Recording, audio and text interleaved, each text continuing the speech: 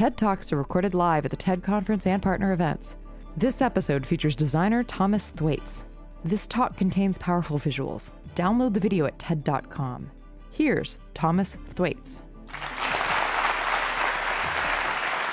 If we look around us, much of what surrounds us kind of started life as various rocks and sludge buried in the ground in various places in the world.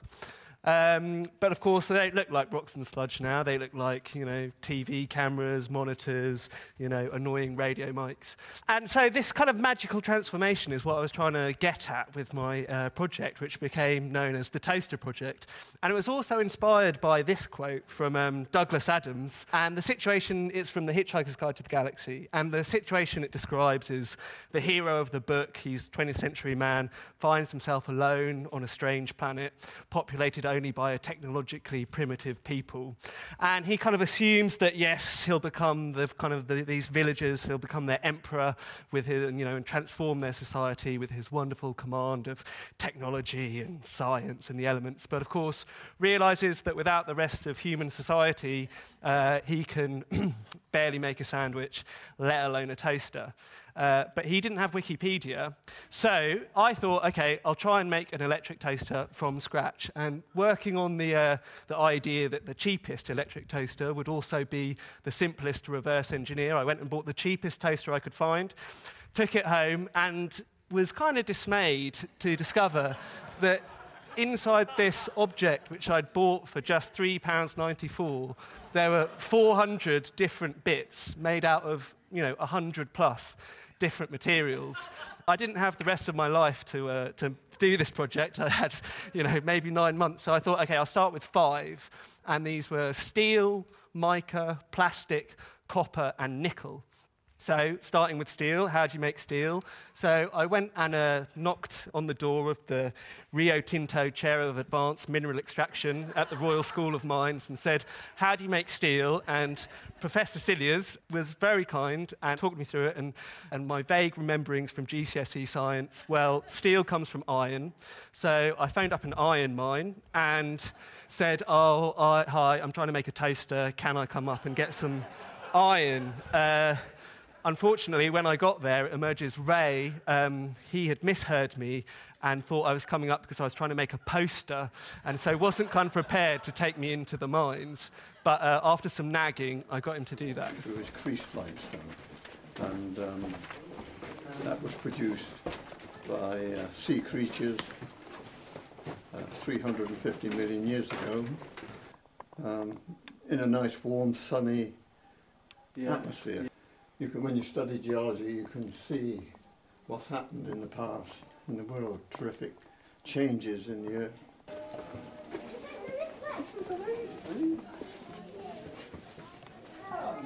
As you can see, they had the Christmas decorations up. And, of course, it wasn't actually a working mine anymore because though Ray was a miner there, the mine had closed and had been reopened as a kind of a tourist attraction because, of course, it can't compete on the scale of operations which are happening in, South America, Australia, wherever. But anyway, I got my suitcase of iron ore and dragged it back to London on the train, and then was faced with the problem, okay, how do you make this rock into components for a toaster? So I went back to Professor Cilliers, and he said, go to the library. So I did, and was looking through the undergraduate textbooks on metallurgy, completely useless for what I was trying to do, because, of course, they don't actually tell you how to do it if you want to do it yourself, and you don't have, like, a smelting plant. So I ended up going to the History of Science library and looking at this book. This is the first textbook on metallurgy written in the West, at least. And there you can see that woodcut is basically what I ended up doing. But instead of a bellows, I had a leaf blower. And, that was something that reoccurred throughout the project, was, the smaller the scale you want to work on, the further back in time you have to go. And so this is, after a day and about half a night kind of smelting this iron, I dragged out this stuff and it wasn't iron. But luckily, I found a patent online for industrial furnaces that use microwaves, and 30 minutes at full power, and I was able to finish off the process. So my next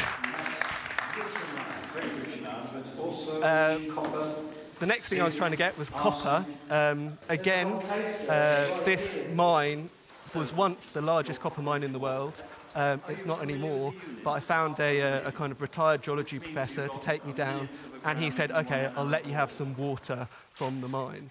And the reason I was interested in getting water is because water which goes through mines becomes kind of acidic and will start picking up, dissolving the minerals from the mine. And a good example of this is the Rio Tinto, which is in Portugal. As you can see, it's got lots and lots of minerals dissolved in it, so many such that it's now just a home for bacteria who really like acidic, toxic conditions. But anyway, the water I dragged back from the Isle of Anglesey, where the mine was, there was enough copper in it such that I could cast the pins of my metal electric plug. So the next thing, I was, off to Scotland to get mica, and mica is a mineral, which is a kind of very good insulator and very good insulating electricity. That's me getting mica. And the last material I'm going to talk about today is plastic. And of course, my toaster had to have a plastic case. Plastic is the defining feature of cheap electrical goods. And so plastic comes from oil. So I phoned up BP and spent a good kind of half an hour trying to convince the PR office at BP that it would be fantastic for them if they flew me to an oil rig and let me have a jug of oil. BP obviously have a bit more on their mind now. But even then, they weren't convinced and said, OK, we'll phone you back. Never did. So I looked at other ways of making plastic, and you can actually make plastic from, obviously, oils which come from plants, but also from starches. So this is attempting to make potato starch plastic. And for a while, that was looking really good. I poured it into the mold, which you can see there, which I'd made from a tree trunk. And it was looking good for a while, but I left it outside because you had to leave it outside to dry. And unfortunately, I came back and there were snails kind of eating the unhydrolyzed bits of potato. So kind of out of desperation, I decided that I could think laterally. And geologists have actually they're debating whether to christen the age that we're living in. They're debating whether to make it a new geological epoch called the Anthropocene, the age of man. And that's because geologists of the future would kind of see a sharp shift in the strata of rock that is being laid down now. So suddenly it would become kind of radioactive from Chernobyl and the kind of 2,000 or so nuclear bombs that have been set off since 1945. And there'd also be like an extinction event, like fossils would suddenly disappear. And also, I thought that there would be kind of synthetic polymers, plastics embedded in the rock. So I looked up a plastic, so I decided that I could mine some of this, modern-day rock. And I went up to Manchester to visit a place called Axiom Recycling. And they're at the sharp end of what's called the WEEE, which is this European Electrical and Electronic Waste Directive.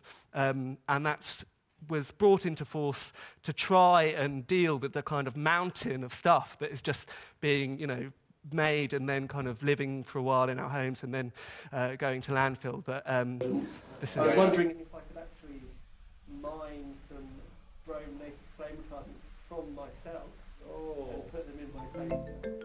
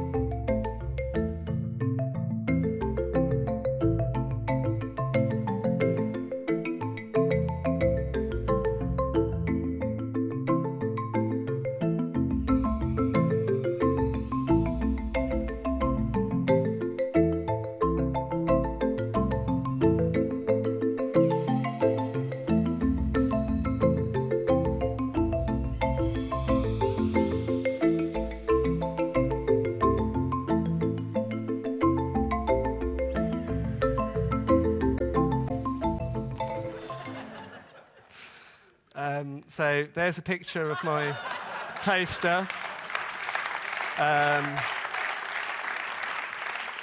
that's it without the case on, and there it is on the shelves. Thanks.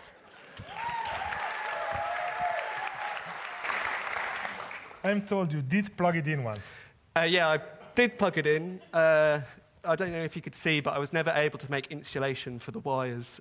Kew Gardens were insistent that I couldn't come and, hack into their rubber tree. So the wires were uninsulated, so there was kind of 240 volts going through this homemade copper wires, homemade plug. And for about 5 seconds, the toaster toasted, but then, unfortunately, the element kind of melted itself. And... But I considered it a partial success, to be honest. Yeah. Thomas Thwaites. Thanks. That was Thomas Thwaites, recorded at TED Salon London, in London, England, November 2010. For more information on TED, visit TED.com.